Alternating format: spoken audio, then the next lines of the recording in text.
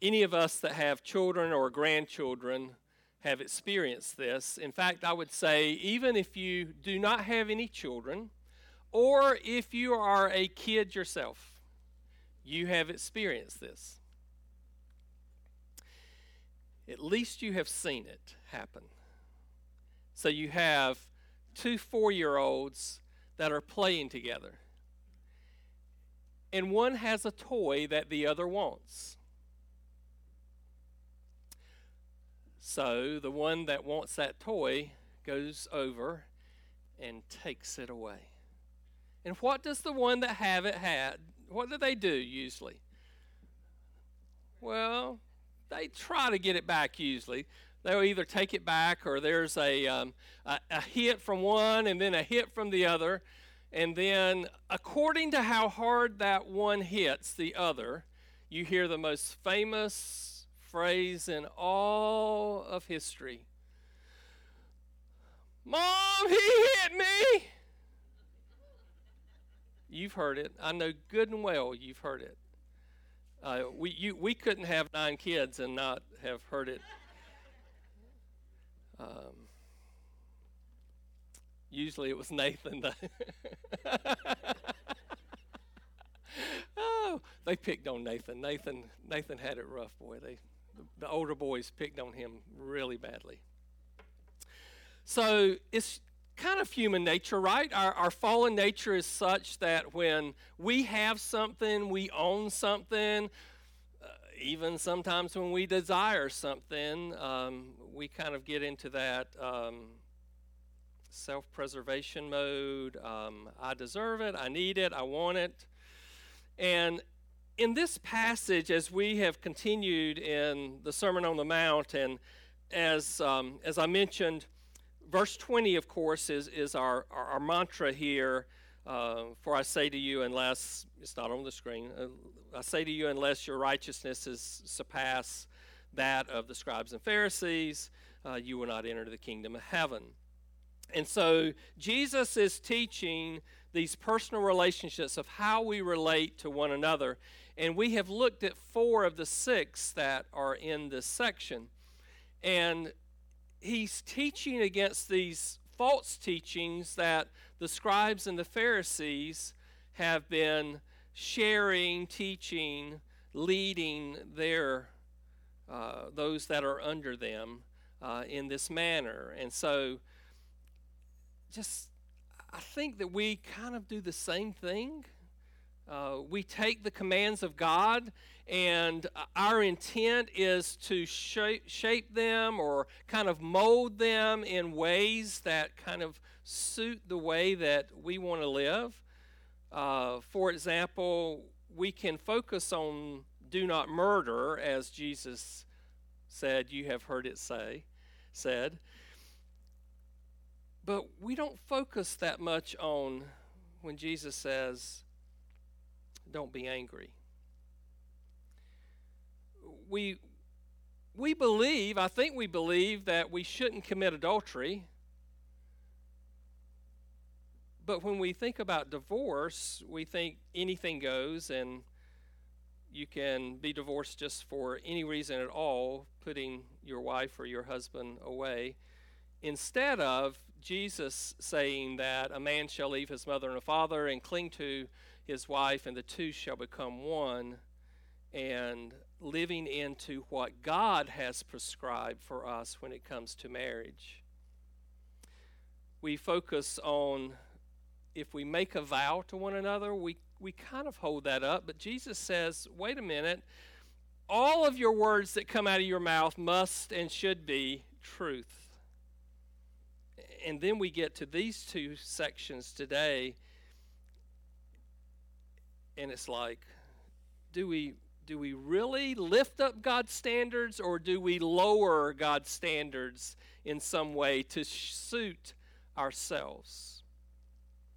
Well, let's see what Jesus has to say. Matthew 5, beginning with verse 38 and reading to the end of the chapter. And yes, the end of the chapter. We started the Sermon on the Mount the first Sunday in September.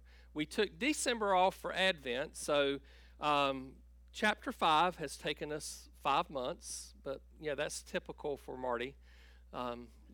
We took a year and a half to do Romans. That's not as bad as some. I mean, I've known people to take 8 years. So, verse 38. You have heard it, that it was said, an eye for an eye and a tooth for a tooth. But I say to you, do not resist an evil person, but whoever slaps you on your right cheek, turn the other to him also. If anyone wants to sue you and take your shirt, let him have your coat also. Whoever forces you to go 1 mile, go with him 2. Give to him whoever asks you, and do not turn away from him who wants to borrow from you. You have heard it said, you shall love your neighbor and hate your enemy. But I say to you, love your enemy and pray for those who persecute you, so that you may be sons of your Father who is in heaven, for he causes his sun to rise on the evil and the good, and sends rain on the righteous and the unrighteous. For if you love those who love you, what reward do you have? Do not even the tax collectors do the same? If you greet only your brothers, what more are you doing than others? Do not even the Gentiles do the same? Therefore, you are to be perfect, as your heavenly Father is perfect. This is the word of God for the people of God. Thanks be to God. Let's pray. Father, may the words of my mouth and the meditation of all of our hearts be acceptable and pleasing in your sight, for you are our strength and our Redeemer. I pray, Father, that you would illuminate our hearts and minds this morning for what you would have for us through this, your holy word. I pray this in your name. Amen. So, you've heard it. You have, if you've been in the church any at all, you have heard this phrase, an eye for an eye and a tooth for a tooth. And Jesus is really teaching here about what the scribes and Pharisees were doing, because they were saying, hey, if someone steals from you, you got a right to take that back. Or if Lord forbid, someone was to strike you, cut you, gouge out your eye for an eye, a tooth for a tooth, they would teach. But they were perverting the law. The law did not mean that you actually do this. What they were doing was, or what the law was for, was the judicial system, the court system. If you were to go to Leviticus 19, verse 18, you would see that the court system was set up so that they wouldn't penalize more than they should or less than they should. And that's what the scriptures were telling us. The scriptures tell us that clearly that God taught vengeance and retribution was his and his alone. And so when you look at this, and even Paul in Romans 12:19 said that vengeance is the Lord. And so when we look at the text, what they should have been teaching that they weren't was, okay, when you have someone that has done something wrong to you, when you go to the court system is to handle it fairly. And so someone that murdered would be handled differently than someone that had stolen from you or had said something against your name that you were going to try to clear your name. The judicial system was to handle that and handle it fairly and properly. And that is the law that God had set up. And so this was not for individuals as the scribes and the Pharisees were teaching. And so Jesus, actually what he's doing is setting God's standard back to where it belongs. He's setting God's standard back to where it belongs. And so in verses 39 through 42, we see that Jesus gives us this list of, hey, if someone slaps you, turn the other cheek. If someone wants your shirt, give them your coat. If someone needs something of you, step up to the plate and help them if you can. In other words, as a believer, as someone that follows Christ, we go beyond what the world expects. We go beyond what the standards or what the minimum things that we would think of this world that is expectations of us. We go beyond that. We're called to be people above and beyond for others, Christ says. And then he uses this he says, you know, you've heard it say you go 1 mile, but I'm telling you, you ought to go that extra mile. And they would have known exactly what Jesus was teaching here, what he meant by that, because the Roman soldiers could require someone to carry for them something for a mile. It was called the Roman mile. We see this happen as Jesus is carrying his cross to Calvary. He falls, he can't carry it any longer, and you remember the man Simon, where the Roman soldier tells Simon to take the cross as he reaches for his sword. Simon would understand that he had this requirement by the Roman government that this centurion could actually take his life if he refused to carry the cross of Christ. And he carried the cross of Christ for him to Calvary. Going the extra mile. How many times do we do that?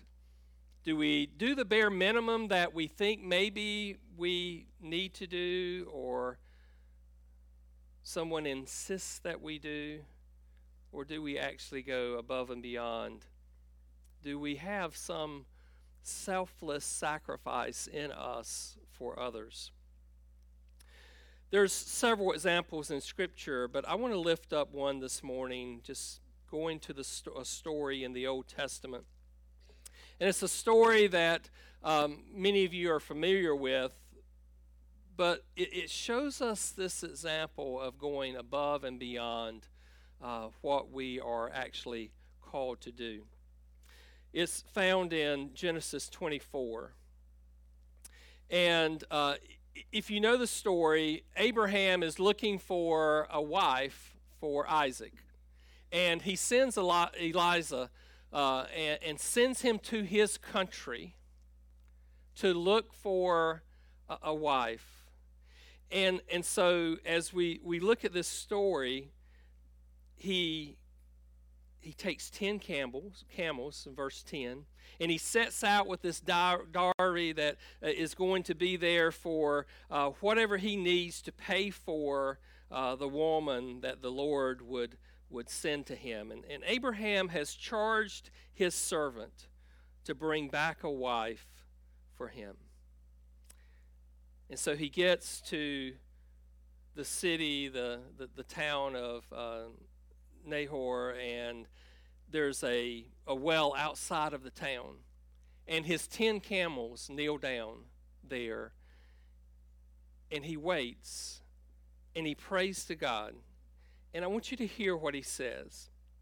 So Elijah says this: "O Lord, the God of my master Abraham, please grant me success today and show loving kindness to my master Abraham.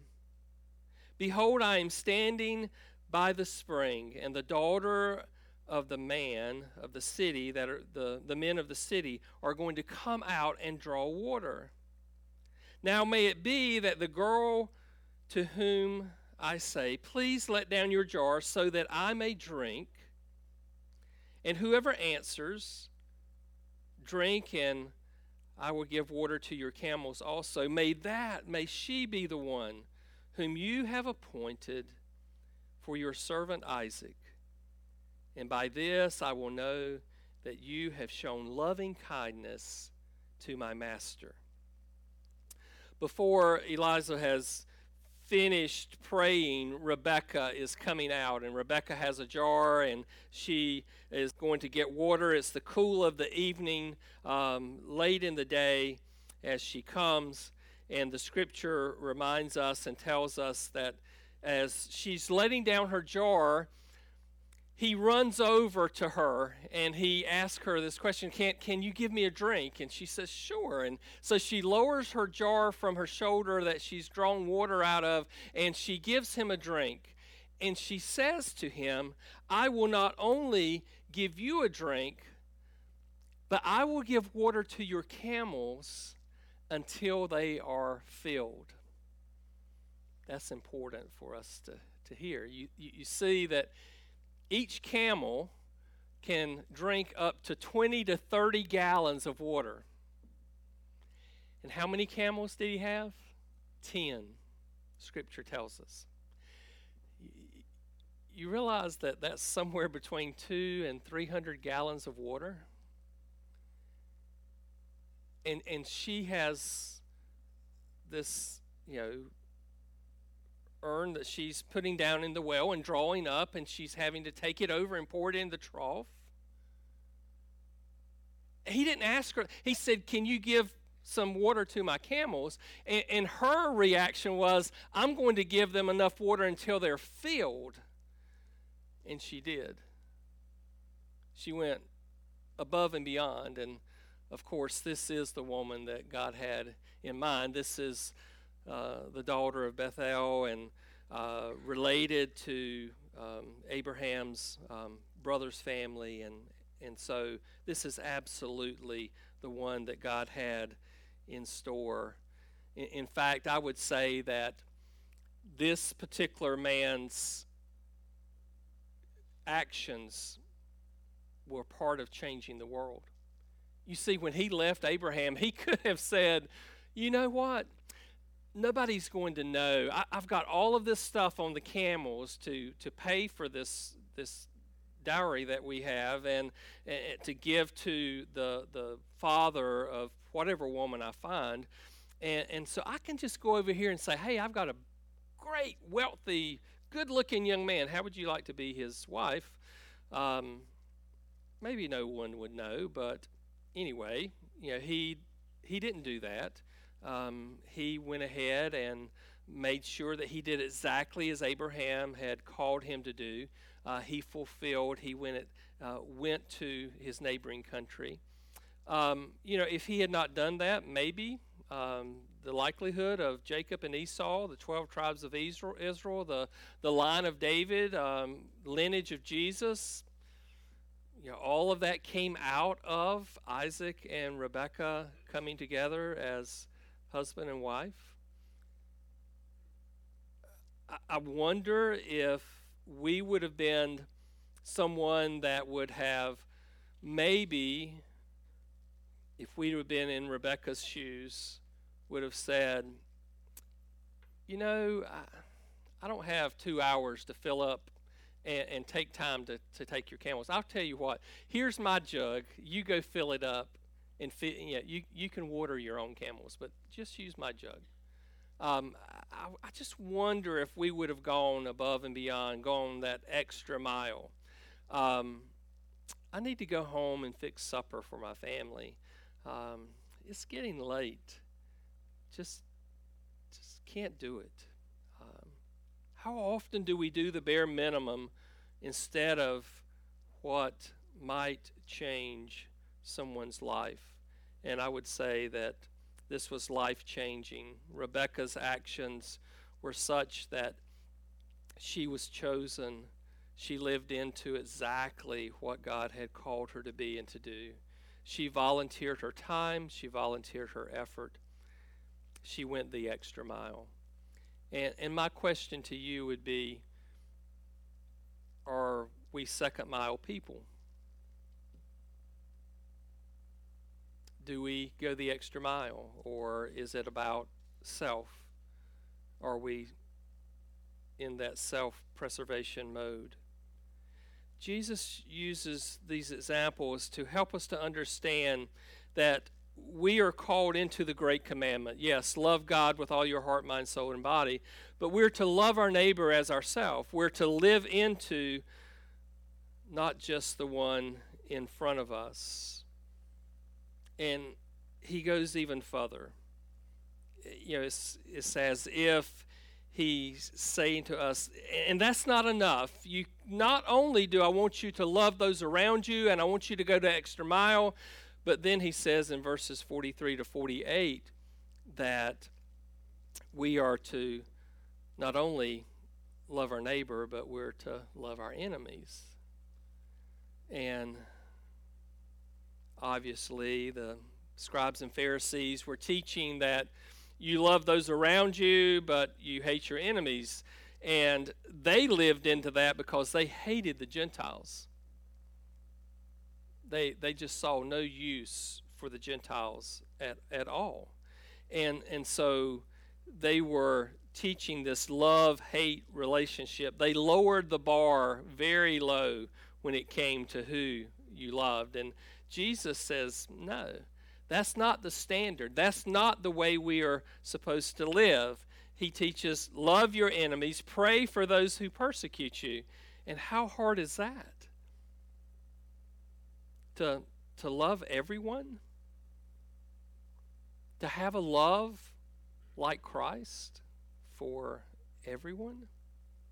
He is not asking us to lower the bar as far as anything when it comes to standards or to doctrine or anything of that nature. He's not telling us to love the way someone else may be living their life that's outside of the gospel, but he is telling us to love them, to have love for them, and not hatred. And Jesus, what is interesting in this passage is he tells us why. He tells us that we are people, as followers of him, we are to live into this because God does this. This is exactly what God does. Look at verse 45. He says God sends the rain. God sends the sun. And does he just do it for those that are believers, those that follow him, those that are doing what he calls to do? Or does he send it to everyone, regardless of whether they're righteous or unrighteous? And Jesus says God does it for both.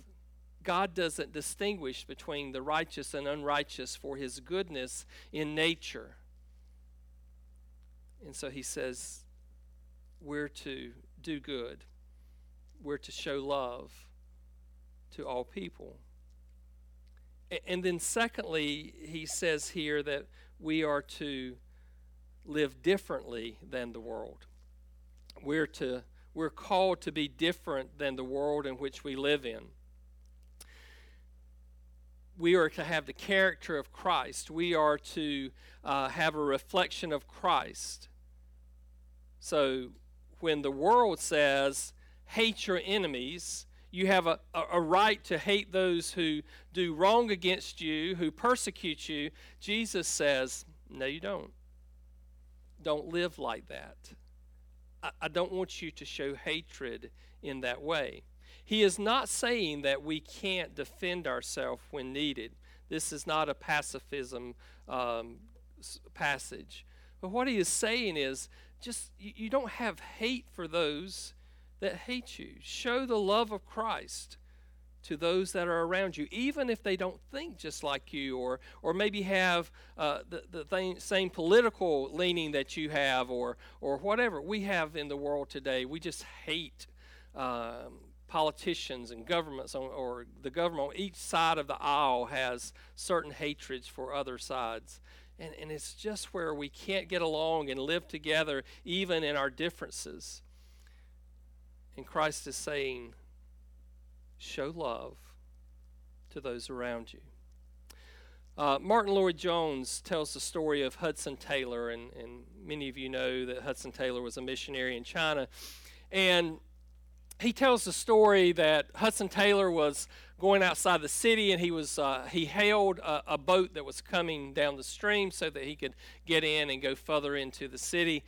And this Chinese man was coming up. He was quite wealthy and saw that Hudson Taylor had hailed the boat, and the boat was coming near the dock where he would get on. And so as he walked up, Hudson Taylor had Chinese garb on, wearing the Chinese clothing. And so the man did not recognize him as a foreigner. And so as he walked up, he pushed and shoved him over, and he fell into a mud hole, just soaked in mud and water. And as the boat came up and stopped at the dock, and as the wealthy man began to get in the boat tender said, "No, you can't get in the boat. This man hailed the boat, and you don't get to ride. He does." And Taylor was getting up and brushing himself off, and so he stepped into the boat, but before the boat left, he looked at the wealthy Chinese man and he says, "Come and ride with me." He was taken back because he had not realized that this was a foreigner, and he knew that he could get in trouble for the way he had treated this foreigner in his country. And so he had expected that he would be chastised, he would be ostracized in his behavior. Instead, Hudson Taylor invited him into the boat. What is interesting is this. Hudson Taylor says, as he sat, he thought that I would resent him for such treatment. But I could not do that because of the grace of God that lived in me. He said, a conversation followed, and I believe a deep impression of who Jesus Christ was infiltrated this man's very soul.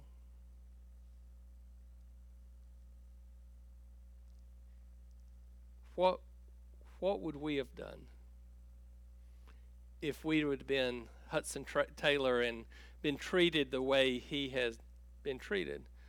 Would we have not thrown any nice words back or terrible words back, or what? I mean, how would we have handled that situation? Would we have invited the man into the boat with us and shared Jesus? I don't know. Is loving our enemies a reality of our walk with Christ?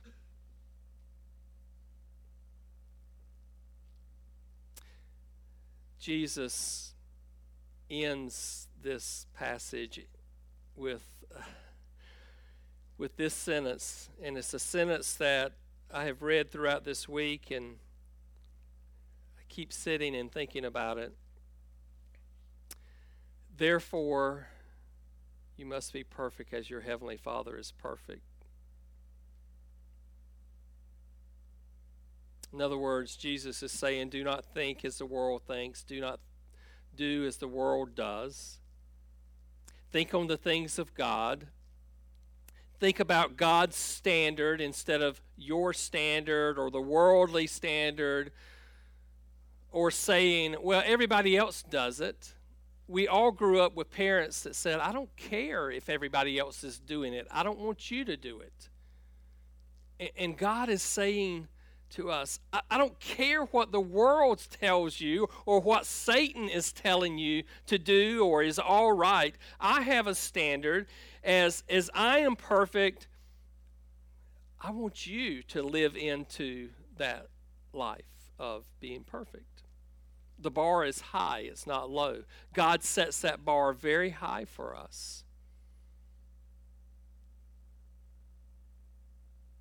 And when we see God's law, and when we see God's love, and we see God's grace, and we see God's mercy poured out on us, shouldn't we live into being poor in spirit, mourning over sins, humbling ourselves before Him, being transformed into His likeness, so that we can enjoy the blessed life that He has promised us? When we look at this verse, it's almost as if I can't do that. I can't live perfectly And you're probably right, except for Jesus. You see, we have the indwelling Holy Spirit, and the Holy Spirit that God has given us is to help us to live into this perfection, to live into what God has called us to do.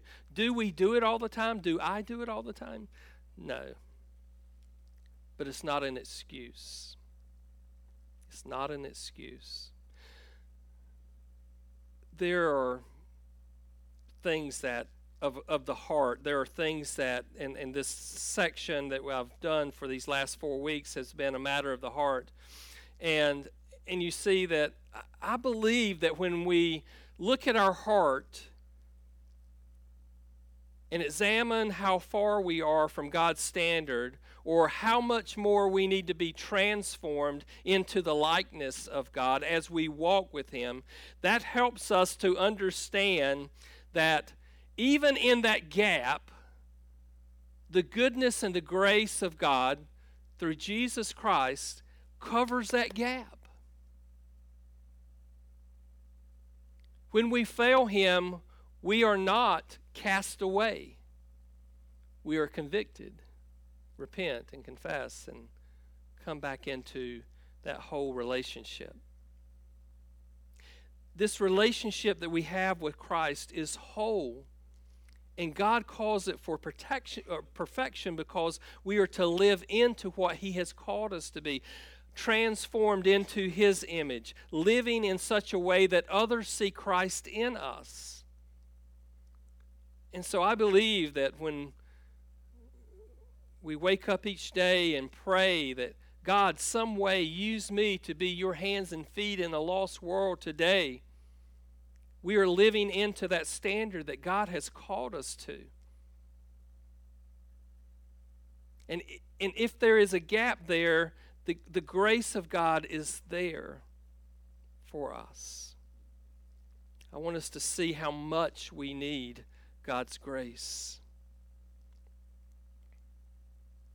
Often when we get into this mindset, we do one of two things. Either we have one extreme where we think, well, I don't need to change anything. I'm good. I'm living a good life. I'm going to church. I'm reading my Bible. I'm praying every now and then. I'm good to people. I don't really treat people terribly or say harsh things. And so it's almost as if I don't need to examine my walk with Christ. Am I living in to what God has called us to? You therefore must be perfect as your heavenly Father is perfect. And so we set into the I'm okay. It's nothing that I need to examine. Or we go on the other extreme, and what we do is this. We get into the woe is me. I can't do this, Lord. I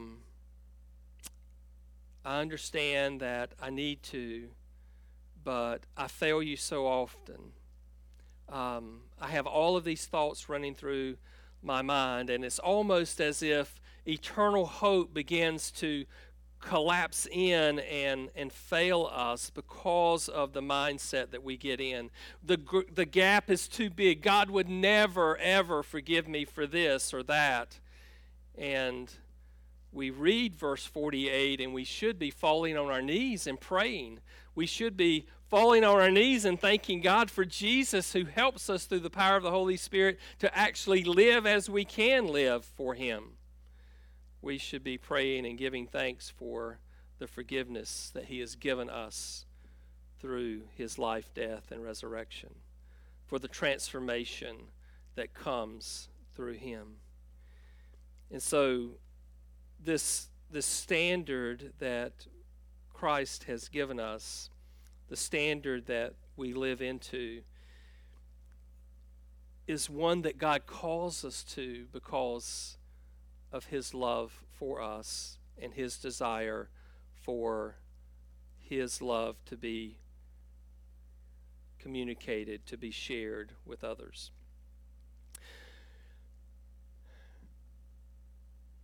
I was sitting this morning very early, and I wrote a couple of passages down on the bottom of my page. It was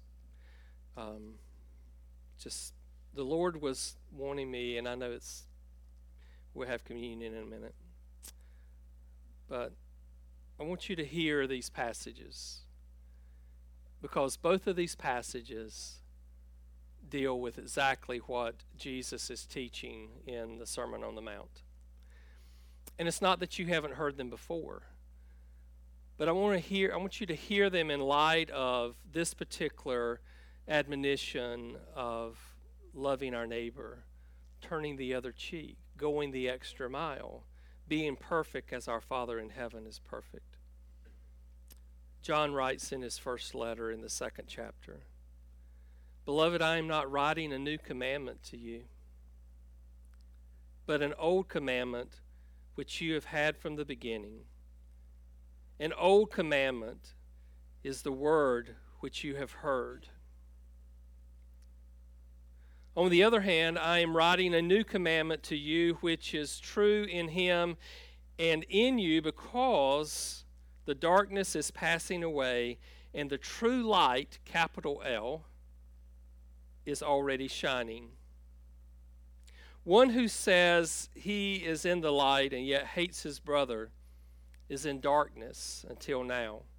The one who loves his brother and abides in the light, there is no cause for him for stumbling in him. But the one who hates his brother is in the darkness and walks in the darkness and does not know where he is going, because the darkness has blinded his eyes." And then, chapter 4, verse 19 tells us this. We love because, anybody know the rest of that? Because he first loved us.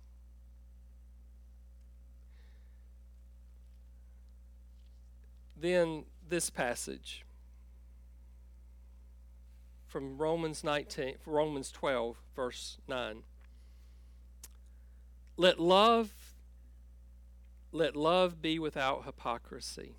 Abhor what is evil, cling to what is good. Be devoted to one another in brotherly love, giving preference to one another in honor, not lagging behind in diligence, fervent in spirit, serving the Lord. And listen to what Paul says. Rejoicing in hope, persevering in tribulation, devoted to prayer, continuing in the needs of the saints, practicing hospitality. Bless those who persecute you.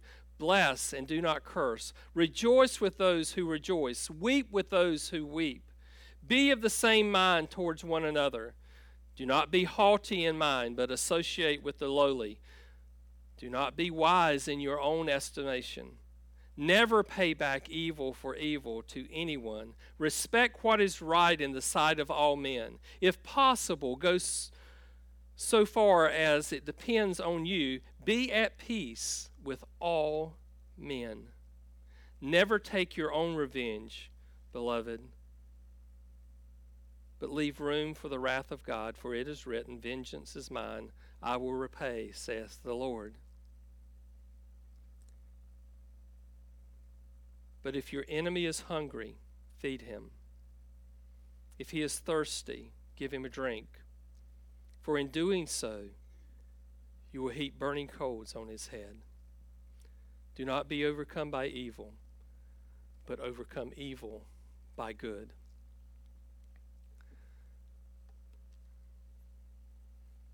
Jesus really does want us to love one another. He really does want us to reflect his love for us to others. And I just wonder how the church is doing. Not just our church, but the church of Jesus Christ.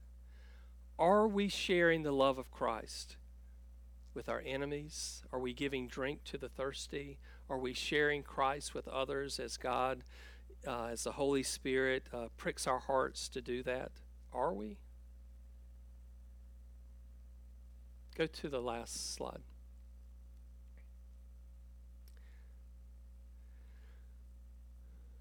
make his life our standard.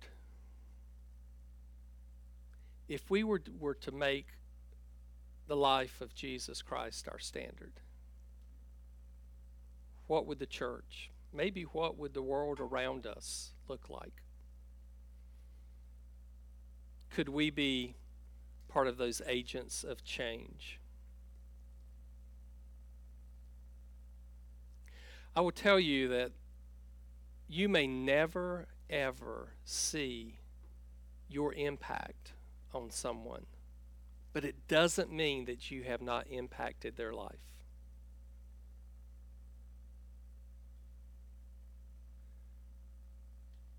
Be perfect as your heavenly Father is perfect. Love because God first loved you. Father, I'm convicted of this passage because I know that I don't always live into it, at least in my thoughts.